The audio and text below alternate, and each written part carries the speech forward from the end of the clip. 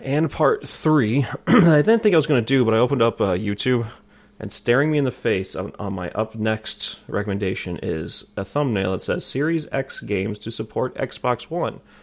The right idea? Like, I can't even get away from it now, okay? At first I was just talking about GameSpot, IGN, and I'm blanking on the other name. But now it's even here. This is upsetting me because this is a good idea. Why isn't this? Both these consoles are going to be highly, highly reliant on internet connections. They're not going to require them, but everything's going digital, and people aren't fully ready for that yet. This year gap to get people kind of ready for the transition is smart. If you would have said this to somebody last generation, they would have loved it.